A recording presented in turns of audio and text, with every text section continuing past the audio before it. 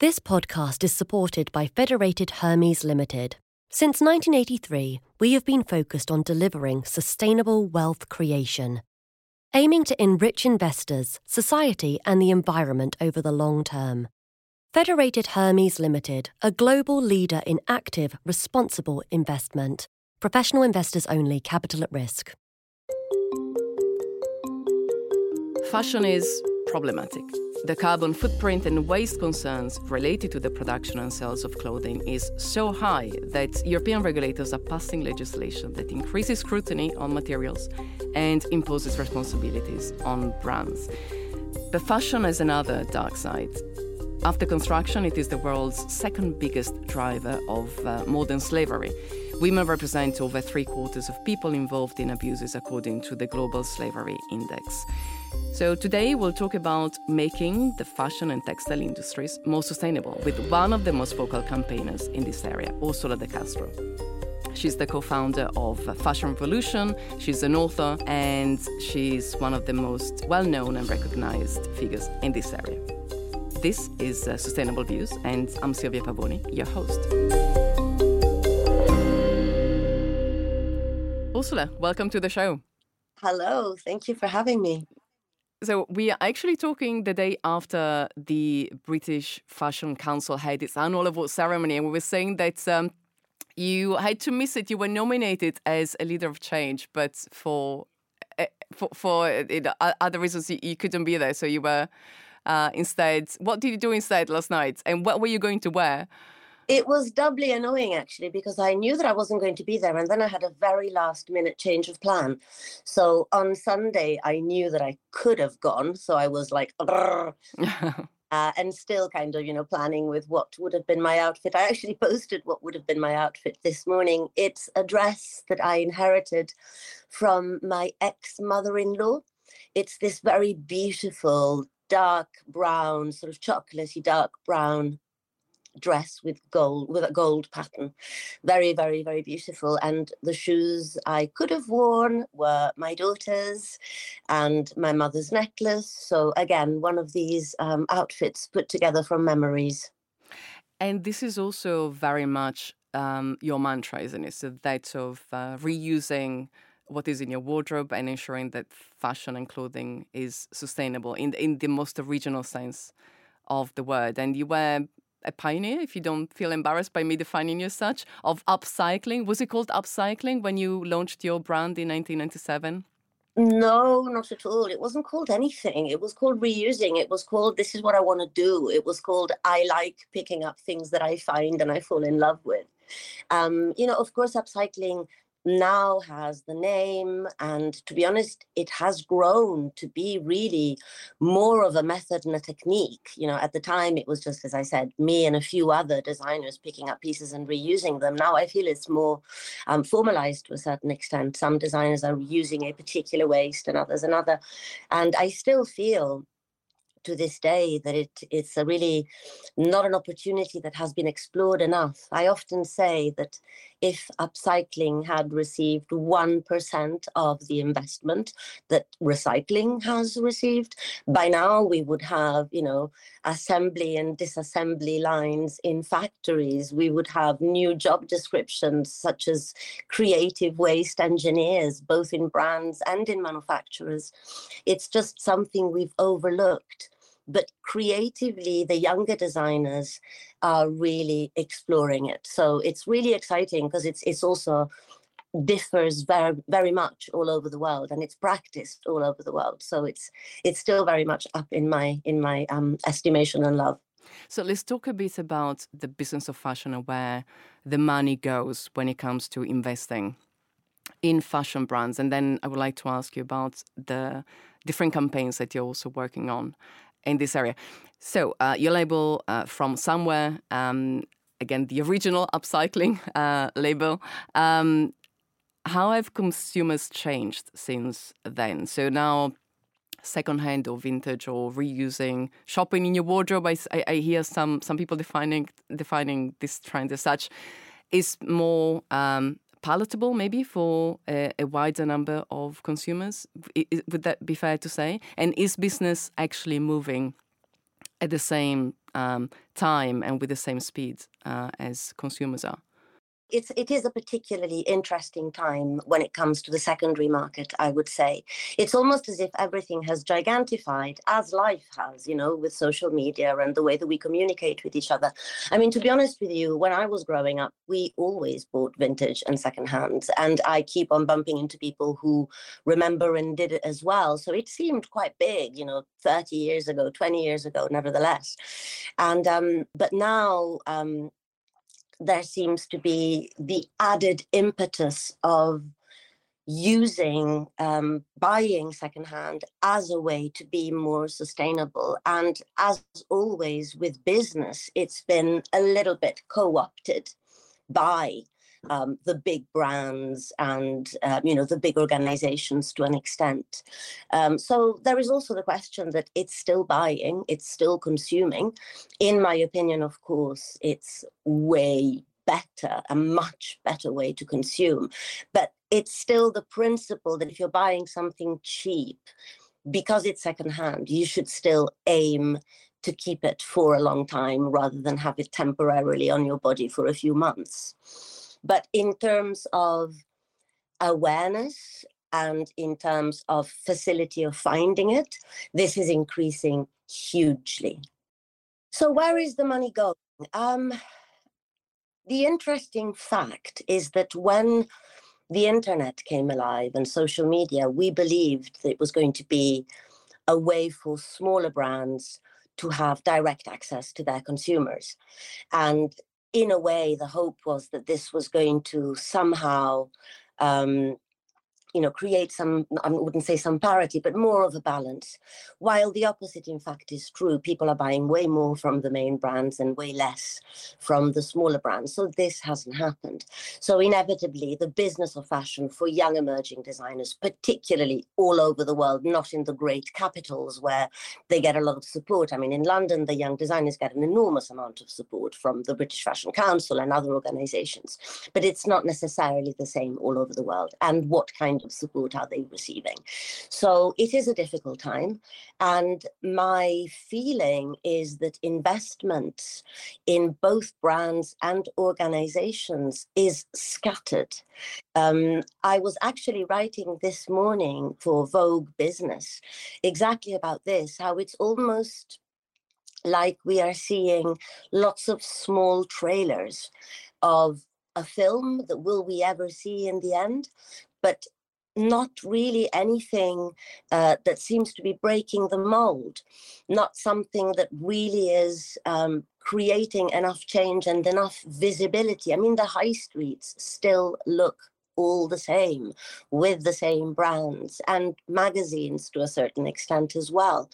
So it's really about making space for emerging designer, innovation, those brands that are so small that can actually make big mistakes and learn from them.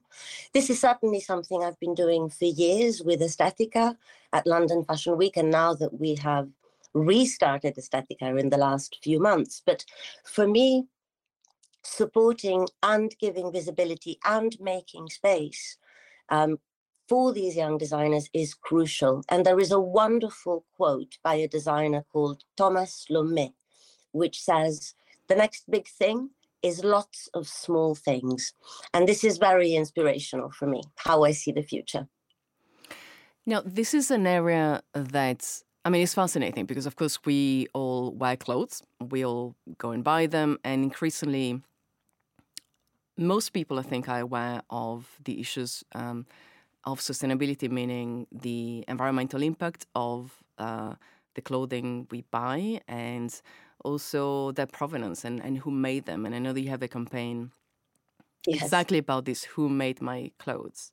Absolutely. And so we're also seeing regulators now paying attention, right? Because greenwashing, these big brands or even small brands riding the trend, the sustainability trend, and trying to use the term sustainable as much as possible. Would you say is a fair statement? And now also regulators again are paying attention and we've seen cases in some countries saying that actually certain labels should not use that kind of wording, or certain indices shouldn't be used as an indication of the sustainability of those clothing. So is it going to help? Are you seeing a change coming from that kind of attention from policymakers? Or is it something that perhaps still feels too distant? No, it does feel like this has had some movement. I mean, I certainly know that since we started Fashion Revolution in 2013, I'm the co-founder of an organization called Fashion Revolution, which is the biggest fashion activism movement in the world. We have teams in over 80 countries. And yes, I mean, of course, we've seen movement. But the fashion industry is not yet regulated. So the EU is coming up with new laws. We are expecting on due diligence, on waste, and on labeling as well, so that we are beginning to see definitely an interest when it comes to policymakers. But the reality is that it's not been. It's as all changes, it is slow, and it needs to come hand in hand with innovation, and it needs to come hand in hand with commitments from the brands to actually do better. I mean, at the end of the day, obviously with awareness comes demand, and undoubtedly citizens have been bombarded with information, and some of it's correct information, a lot of it, as you say, it's greenwashing. So it's almost like this whole sustainability in fashion thing is a bit of a new game, and we have to create the rules. And yes, it's not as fast as we would like it to see, because people and nature are being exploited at a rampant speed. While we wait for these legislations, workers are going underpaid, and resources are being extracted, and clothes are being dumped in landfill. So the cycle, the vicious cycle, will take time to turn into a virtuous cycle. And I welcome the new parameters for greenwashing, because greenwashing really is mighty confusing. And to a certain extent, we all know that brands take advantage of it in several ways. But it's very difficult to actually inform citizens about greenwashing. I mean, you can basically make them aware that greenwashing happens, but it requires knowledge to actually define and understand if a brand is green. And our society doesn't give us that much time. And this knowledge is potentially a bit difficult to research on Google, even though there are lots of organizations, Fashion Revolution and the Transparency Index. There are apps like the Good One app on transparency. I mean, there are so many that where you can actually find out more. But it's creating a whole new mindset. I try to be encouraging and explain that when we went from shopping on the street to actually shopping online, we had to create a whole new different way of thinking. And this should now apply to the way that we Google our clothes. If you try jeans, you should not just look for size. You should also feel that whether it fits your principles. You should have that information that tells you how much the people that are making those jeans are being paid. At the point of purchase, you should have the information of knowing if those jeans contain toxic chemicals or forever chemicals that won't wash off. But we're very far away from that level of transparency on behalf of the brands. Of course, we need it desperately, because how can you be a conscious consumer without actually knowing what you're buying, who makes your clothes, what's in your clothes? And as a result, it's impeding us. So in that sense, regulating greenwashers and above all, ensuring that brands think twice before speaking inaccurately about what they're selling is actually really important. So it would actually be very useful to have that kind of information as you purchase an item of clothing. But as you say, it does feel something that may happen very much in the future. But are you talking to any business leaders in the fashion industry who feel perhaps receptive to this idea, or what kind of reaction do you get when you talk to them? What's interesting is that we've come to expect it in food. And there are huge comparisons between the fashion industry and the food industry, not least the fact that,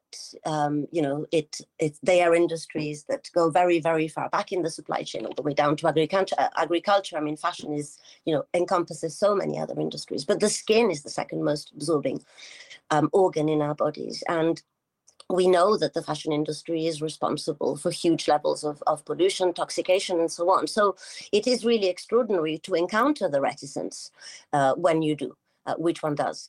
But what I encounter more isn't so much the reluctancy to move things forward. It's this sense that it's not joining up at the seams.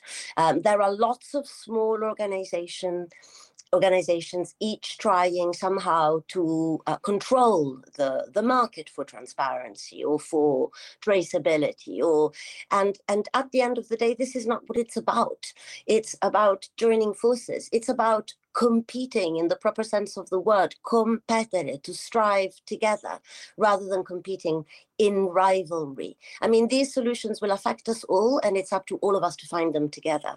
And still we are seeing the application of an old business mentality, of an old business model, onto one that should be entirely new.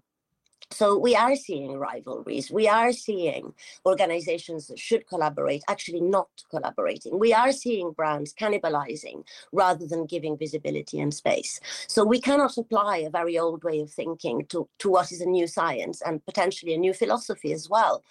And this is really where we're at the moment. Lastly, tell me about one of the campaigns that you're working on, Good Clothes, Fair Pay, which is a campaign by the organization Fashion Revolution that you co-founded. What is it about and how is it going? Well, this is an incredible campaign because if we manage to gather 1 million signatures, then the EU will look at the whole project and facilitate regulations. And it's called Good Clothes, Fair Pay. And it's mostly a European campaign, although I have to say the subject of living wages is close to the heart of all of our country coordinators. So although the signatures actually only count in Europe, the campaign has been taken up globally. How important is it to actually know that the people who make our clothes are paid a living wage? It's fundamental to know that we are wearing clothes that are made in dignity and not in suffering. And it's one of the hardest things to achieve. Many brands will talk about environmental sustainability, inclusivity, but when it comes to the crunch, how much you pay your supply chain workers, we're very far away from reaching that dignity. And so it is an important campaign. Good Clothes, Fair Pay. You will find that there is a website and you can add your signature to it, and we would be very thankful if you do. Ursula, thank you so much. I'm very thankful that you shared some time with us, telling us about all the initiatives that you're working on, and best of luck for the future. Thank you.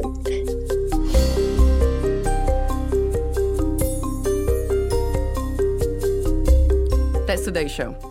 I will add links to the Good Clothes Fair Pay campaign in the show notes, along with links of where you can find Ursula's book, Loved Clothes Last, as well as any relevant articles on the fashion industry from Sustainable Views. Thanks again to Ursula De Castro for talking to me. Sustainable Views, as always, is produced by John Rogers. Thank you, John. And we will be taking a little break for a few weeks now, so we will find each other again in January. Until then.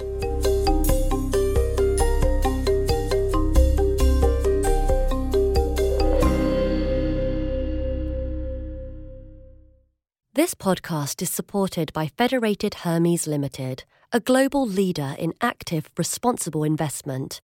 We follow 3 pathways: active ESG, sustainability, and impact. 3 routes to one destination, sustainable wealth creation. Capital at risk, professional investors only.